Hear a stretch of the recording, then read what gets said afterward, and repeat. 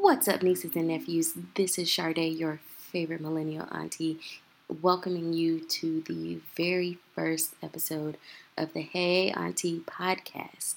And this is going to be a bi-weekly short podcast to give you life lessons, tools for being better, and plenty of shenanigans and raggedy stories. Um, I am actually literally starting this podcast sitting in my Airbnb in Lisbon because I have been wanting to start a podcast for a while. And this is actually not my first go round at podcasting. I have attempted to start podcasts with the homies, and for whatever reason, we had never been able to get off the ground. But I also have been really feeling like God is pushing me to do this sort of podcast that offers a look at not only wellness and self-care, but also just general life lessons, things I wish people would have told me, and trying to help someone avoid some of the mishaps that I've been through in my life. And I'm excited about bringing other voices into this, having my friends co-host with me at times to share their stories too, because I do believe it does take a village to raise us all. And I am the product of having a village that has been so supportive of me, and I want to offer that sort of community to you all. So just a little bit about what the podcast is going to do. It's, like I said, going to be a lot of life lessons, but it's going to have the twist of just my own general raggedy nature. Like, I'm not going to say I'm ratch, but I am trash. I cannot say that with enough emphasis. So there may be some profanity. There will be a lot of Jesus going on, but y'all know God ain't through with me yet. And I want this podcast to be short. Like, I see it being a 30-minute podcast, something you can listen to if you're working out or on your commute home or to work or whatever. So we're going to keep it short, keep things bite-sized, keep it fun and light. And I'm really excited. And so the format's going to look a little bit like this. I'm going to talk through an idea or a lesson that I have been thinking about as the weeks have progressed and share that. But I also want to give you an idea of like things I'm excited about. I'm not much into pop culture or anything, but there may be some pop culture things from time to time, especially as they relate to life lessons that I'm sharing. But let's just get on into it. And I said at the beginning that, I've been feeling like this is something that I should do, but I've been afraid to do it by myself. So I've always shared the ideas with my friends, and for one reason or another, it just never pans out the way that it's supposed to. And it hasn't just happened with this podcast, but it's also been with other things like book projects and such and whatnot. And I always find that I want someone to do it with me so that I don't have to take those steps alone, so that I can bounce ideas off of someone else. But that fear has kept me from achieving the things that God may be having for me. And it's really important to be clear that sometimes you have to do things yourself. Sometimes you really have to go it alone. But it's super scary because if you go it alone and you mess up, if you fall, like the onus is all on you. And I think that's what the big thing is you don't want to have everything put on you if it doesn't work. Fear can be such a paralyzing thing because it just really stops your potential for growth. And that's all this is. Being afraid to do things by yourself means that you're also afraid of letting yourself stumble. You're also afraid of the potential bad. And it's so weird that the mind immediately goes to what is bad and not the possibilities, like the big possibilities. That is my challenge, is that I always am worried about what bad could happen instead of doing what I'm supposed to do. And I mean, the Bible says, you have to trust, really trust in the Lord with all your heart. Don't lean on what you can understand, and the paths will be made straight. And I think this goes for uh, even people that are not necessarily believing in God. If you trust the process and you trust your gut and the ideas that come to you, that they are there for a reason and that there's a potential for greatness out of it, the way will be made straight for you. My preaching mentor from when I was in seminary used to always say, your gifts will make room for you. And I truly believe that. And I have seen that happen in my own life. If I do what I am being pushed towards, and I trust that it'll be okay and that I have the tools within me, or even if I don't have the tools, that the tools will be made available for me and I just do it, things pan out. Now, don't get it twisted. They don't always pan out the way you want it to, but they do pan out. I think part of going at it by yourself is that you are not only putting yourself out there, but you're showing a level of vulnerability. There's nothing to cover you. It's not you and somebody else. And it is daunting because, like, when something happens, you're the one that people look at. If something happens, good or bad, you're the one that people are looking at. And for me personally, I hate that. I hate people, being focused on me. I'm not much for being center of attention, which is funny because everything that I do is like in front of people.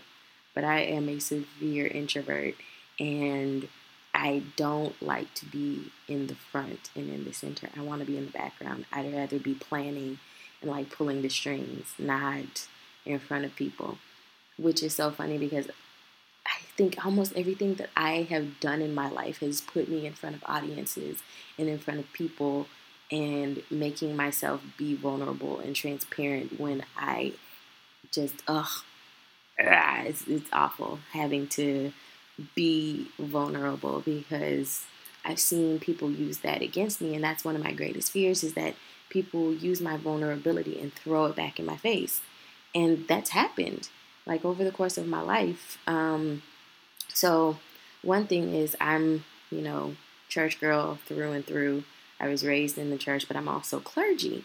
But I did not get ordained until I was 26, maybe. And I was wrestling with a call to preach from the age of 14. And it got so bad to where I went to the pastor of my home church at the time in confidence, telling him about my experiences and that I wanted to preach and all these things. And he used it as ammunition to do psychological and emotional harm to my uncle, who was chairman of the deacon board. And that all came back down to me. And I pretty much got ostracized from the church. And even more recently, I was the youth pastor at a church. And, God pushed me to talk to my senior pastor about some issues that were happening.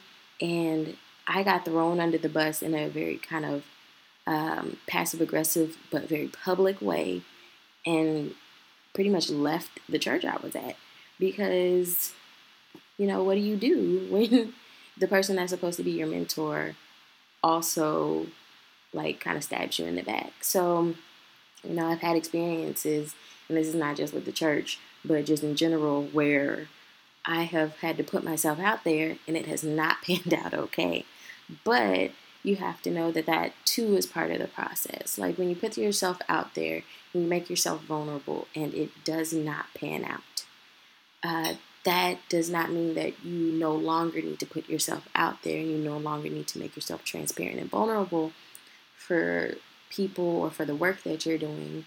But what it does mean is that, you have to be far more discriminating against in the ways that you are being vulnerable, in the ways that you are being transparent. No less authentic though, but you develop a discernment in the ways in which you do it, but you also learn to develop that thick skin that tells you that even if someone does not receive you well and it has backlash, that you are not to blame for that. That is not a reflection on you, it's a reflection on the other person, because we're always going to make somebody upset. Nobody's ever going to be the type of person that people are 100% pleased with, that everybody likes. That's just unrealistic. And a lot of times we want to be that. We don't want to make waves. We want people to like us. We want to be accepted and appreciated. But you can't do that for everybody. Like you just can't. It's not realistic to think that, if I do this, if I don't say this, if I act this way, like that you will avoid the conflict of rubbing someone the wrong way. Somebody always gonna be rubbed the wrong way, because there are things about you that will turn a mirror on other people, or it is something in you that reminds someone of somebody else. Like, you don't know why other people get bent out of shape because of who you are, what you say, but it's not about them. It's about the people that you are supposed to touch. And like, when you go beyond yourself to do the things that you're supposed to do and you go the road by yourself, one, the paths are made straight. Two, you are doing it because there is somebody that needs whatever you have to give. Like, if you are a bomb cook, don't stop cooking because you're afraid of somebody saying they don't like your food. Because who knows? You may season your food a certain kind of way, and some people are out here not seasoning. They don't like seasoning. They are part of, groups of people that have fought wars over seasoning and don't even use salt. That's right. I threw shade. But you can't be afraid to do things because of criticism. Criticism has the potential to help us grow. And, one of my coworkers used to say you gotta chew the meat, spit out the bones, which for me doesn't work because I'm like vegetarian. But it's the same as separating the wheat from the chaff, if you want to use a biblical term. Either way, it's all about knowing how to separate what you need and what fortifies you in criticism and tossing the rest. But, more importantly, you just don't let those things stop you from doing you. You don't let those things stop you from being you, because, you are needed. You are who you are for a reason. And I want to encourage you and actually give you a little wellness work to go with this lesson about, going at it alone. Now, I'm a journaler, and not a regular journaler, but I do like to journal because I'm not the type of person that does a lot of talking and emoting. So writing becomes the way for me to do that and to work through things, introvert, everything's interior. But this week, or in the next 2 weeks, really sit down, take 10 minutes, 15 if you're feeling fancy, and write out the thing or themes, it depends, that you are feeling the push to do but you're afraid to do. And then write out why you're afraid of those things. Like, you can bullet point it. You don't have to write anything formal.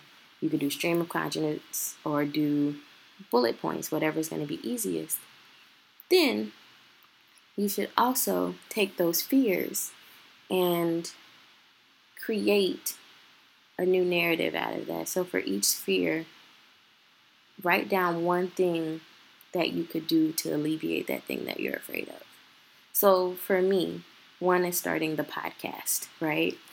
And why am I afraid of it? Because I have to do it by myself and I'm afraid that it's going to flop. So, what can I do to change that narrative? Well, I have a support system that loves and cares about me. So, what I can do is let them listen to the podcast first, and they will give me free feedback. With their feedback, I know that they're coming from a good place. They're coming from a place of love, and that any criticisms I get are meant to help me be better. And then from there, I can decide what I can do based on that feedback to create better content, right? So it's easy as that. Just thinking through on paper how you can take yourself from being afraid and stalled out from doing something that you know you're supposed to be doing to getting started. That's what I want you to do for these 2 weeks. Now, y'all, like I told you, I am doing this podcast from my bedroom in Lisbon. So that's what I'm excited about this week. I actually today wandered around Lisbon with loose plans, got into a lot of unplanned, adventures, went places I didn't plan on going today, and it was a lot of fun.